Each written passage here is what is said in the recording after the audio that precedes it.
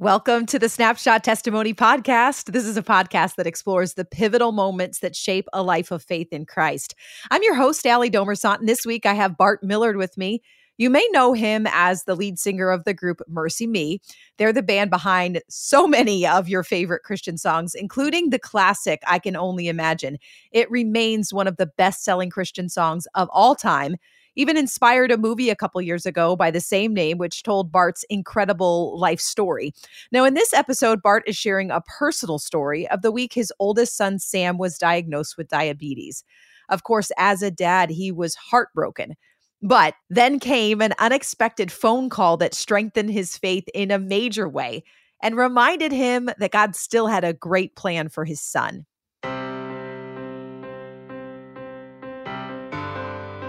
The week my oldest son, who's now 20, Sam, when he was diagnosed with diabetes at 2 and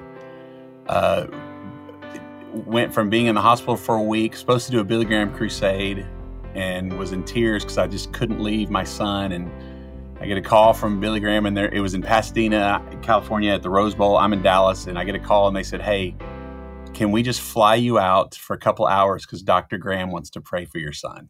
Oh, wow. And I had my whole family was my son, and so they sent a plane, picked me up, flew me out to the Rose Bowl. I walked out, and there's 100,000 people already in the stands, and we get up onto the field, and there's a stage with two of these kind of covered tents on both sides, and one side has all this media and security, and it's like a big to do, and then the other side's empty, and this handler walks us to the wrong side, the empty side. I'm like, we're going to miss, like, he's over there. What are they doing or whatever? And so we're just sitting there watching all these people interact with somebody. And all of a sudden we hear behind us, Dr. Graham's like, sometimes you got to not tell the right hand what the left hand's doing. And I turn and it's just the five of us alone with Dr. Graham while they're all thinking he's going to be over there. And I'm never met him. I'm just like, awestruck, and he puts his hand on the back of my neck and says, "I just want to pray for Sam." And when he said my son's name, I feel like he had to hold me up. I just lost it. And just to hear him pray for my son and say his name over and over, man, I could hardly tell you what he actually said. I was so in awe. And what's crazy is when we were finished, he was like, "You don't have to sing a thing. You can go back to be your son if you want to."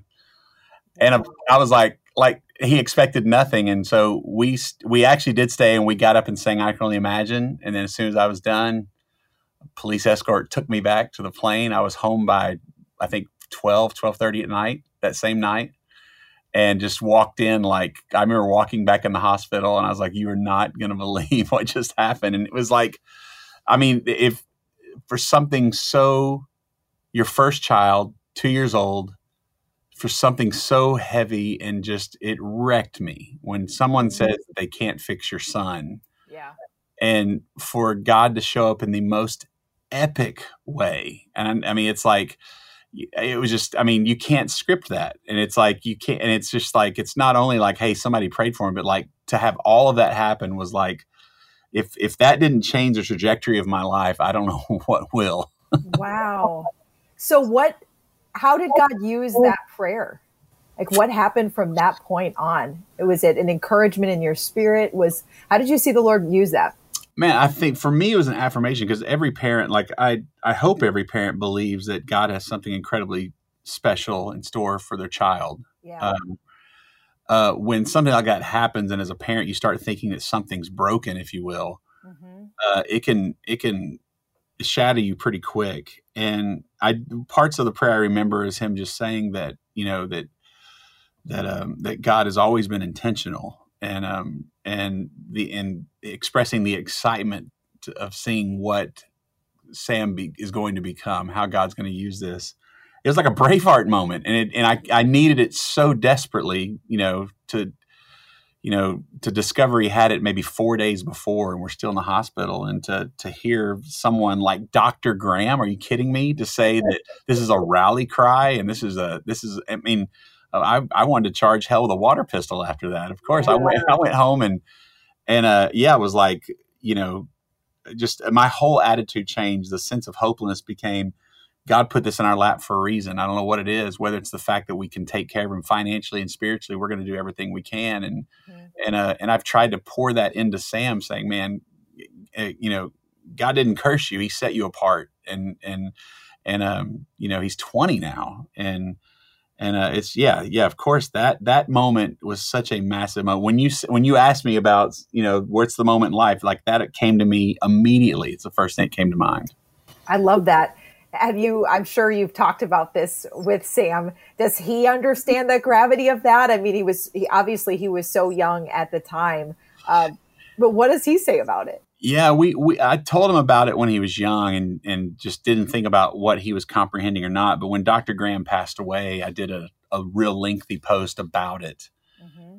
And he kind of brought it up like, hey, and I was like, oh man, we haven't talked about this in ages. And he kind of knew and stuff. And I was like, dude, that's when everything changed. That's when I was like, I believe God has something special and an amazing plan for all of my kids, but yours started off pretty dang strong.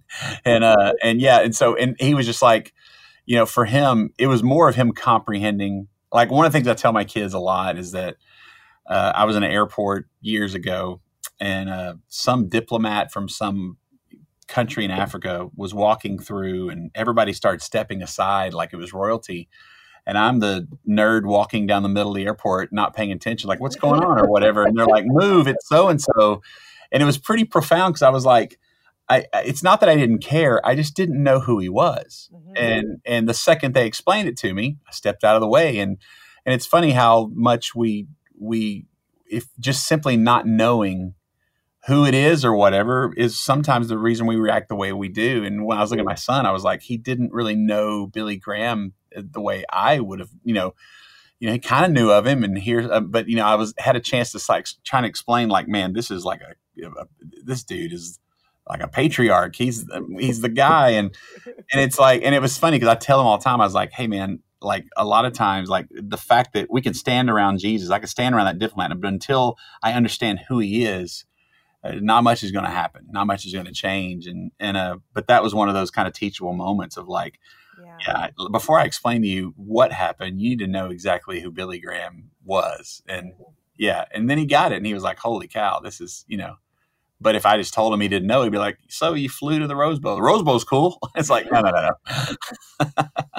Well, it is so interesting when you do think about culturally when people talk about Jesus, and sometimes it's very cavalier sort of way, or people talk about, the guy upstairs, or all of these sort of casual ways that culturally we reference God, where there's truly a failure to appreciate who he is.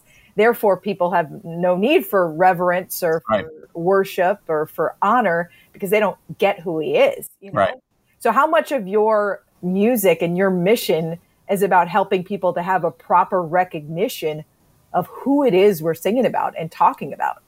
Well, it's a huge part for us. It's not only that, but also, just trying to explain like who we are because of him and our identity in Christ. And, there used to be a time where I would get so frustrated and so offended, like when people were being disrespectful or just didn't care or whatever. And like, I'm supposed to be the guardian of the faith, like he ever needs me to do that. And then when I started realizing that it's simply, they just don't know who he is. Like, why would, like, I do it with pop bands that my kids love. I'm like, what's the big deal? Because I just don't know. And it allows me to show a lot of grace understanding that. It's like, well, of course they don't act any different because they don't know him. And so I try to teach my kids that too. And so we just need to, just show them who he is, and not necessarily whether it's preaching or whatever, but living our lives, like live in a way that they're like, hey, I don't know what you have, but I want it. And I said, that's when things change. It's just, that's the whole point of being the example, being like Christ. But I used to get so aggravated when I thought people were intentionally disrespecting. I'm like, and maybe they are, but it still comes down to, they just don't know who he is. And I don't mean just they don't know him from a salvation standpoint. They don't understand what they're dealing with. They don't understand who, you know what I mean?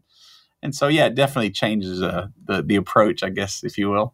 Yeah. I mean, one thing we talk about on our morning show here in Chicago is how, we live among so many people who've never had a fair shot at the gospel. I mean, you think in a country where there's so many churches and so much Christian music and material available, but yet when you and I see this in conversation all the time, there's such a misunderstanding of what the gospel really is. Mm-hmm. And there's all of these sort of, oh, well, maybe it means you go to church, or maybe being a Christian means you do things or don't do things, or you support this or you don't support that.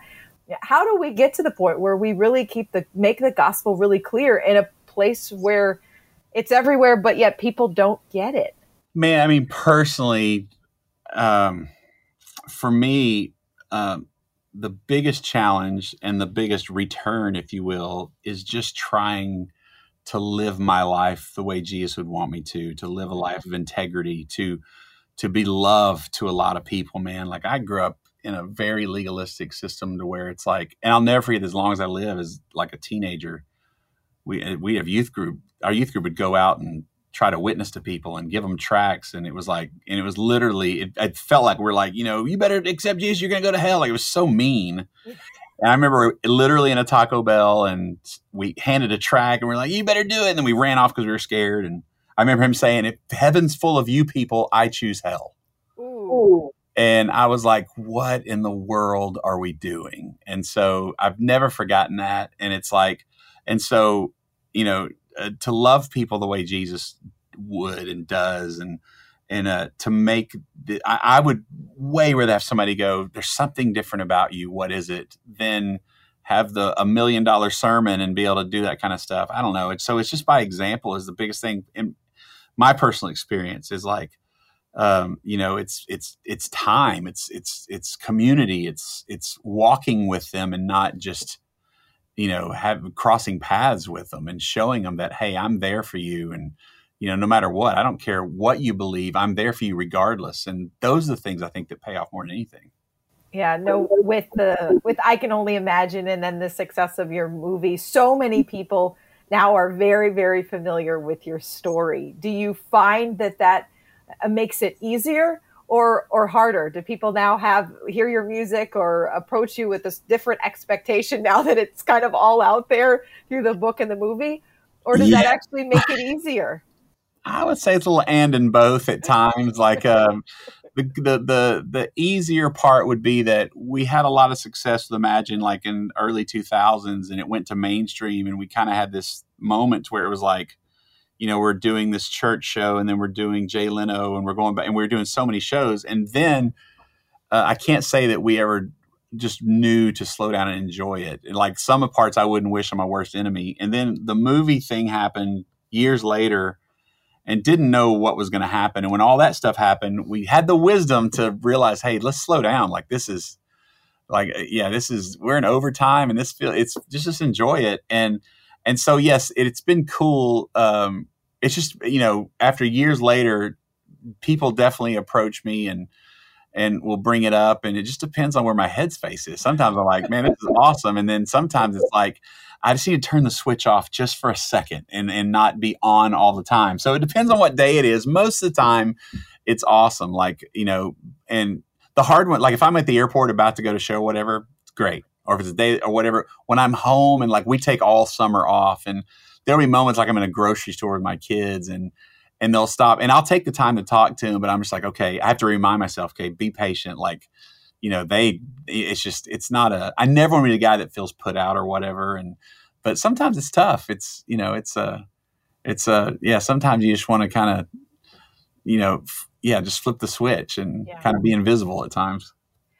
Which probably, when you kind of going back to the story you shared earlier with someone like Billy Graham, when ministry is also when it's both kind of becomes so your life and ministry, it all kind of blends together. And it probably the experience you have now probably makes you appreciate what he did so much more. Oh, no question. No question. Right? Yeah. The fact that, what I do is so minuscule compared to the ministry that Dr. Graham had. And just the fact that he would remotely take time because, hey, they had 1,000 bands that were going to play. Hey, this band can't make it because his son, just found out he was diabetic. And I mean, a phone call, a note, any of that would have changed my life. But to go to that length, and it was one of those things to where the band was already out there. And so they just literally just flew me out to catch up with them. And then to say, man, don't even sing. You don't have to, and it's just like, and he genuinely mean it. It was just, who takes the time to do that? And after so many years of being faithful, it was, I think I understood then, but now I even appreciate more the kind of the brevity of the whole thing was like, wow, he could have really done it in such a simpler way and I would have been changed, but this is over the top. Snapshot Testimony is a Moody Radio podcast. If you enjoyed today's episode, can you take a minute to leave a review on your favorite podcast platform? Your feedback is so vital to the growth of any new podcast. And I really like hearing from you. I'm your host, Allie Domersant, and together we're sharing the moments that shape a life of faith in Christ.